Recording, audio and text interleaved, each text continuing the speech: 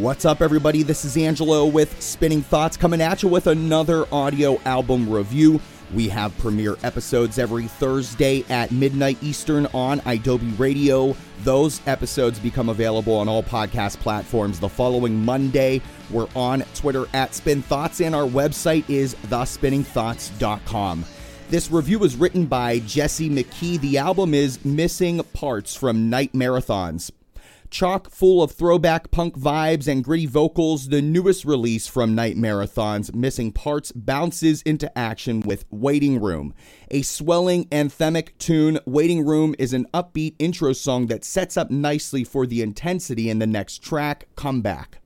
Eager, quick, and emotional, Comeback blasts the need to look out for number one. The mix is a bit edgier on Missing Parts, and the vocals are rugged, giving some extra flavor to the punk LP.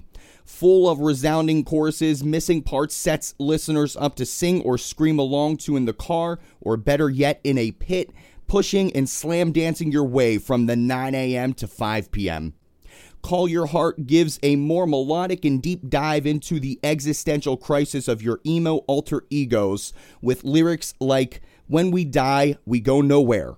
If you like it fast and fiery, check out track 10, Watered Down, a blazing fast, minute 33 song that will get your blood boiling.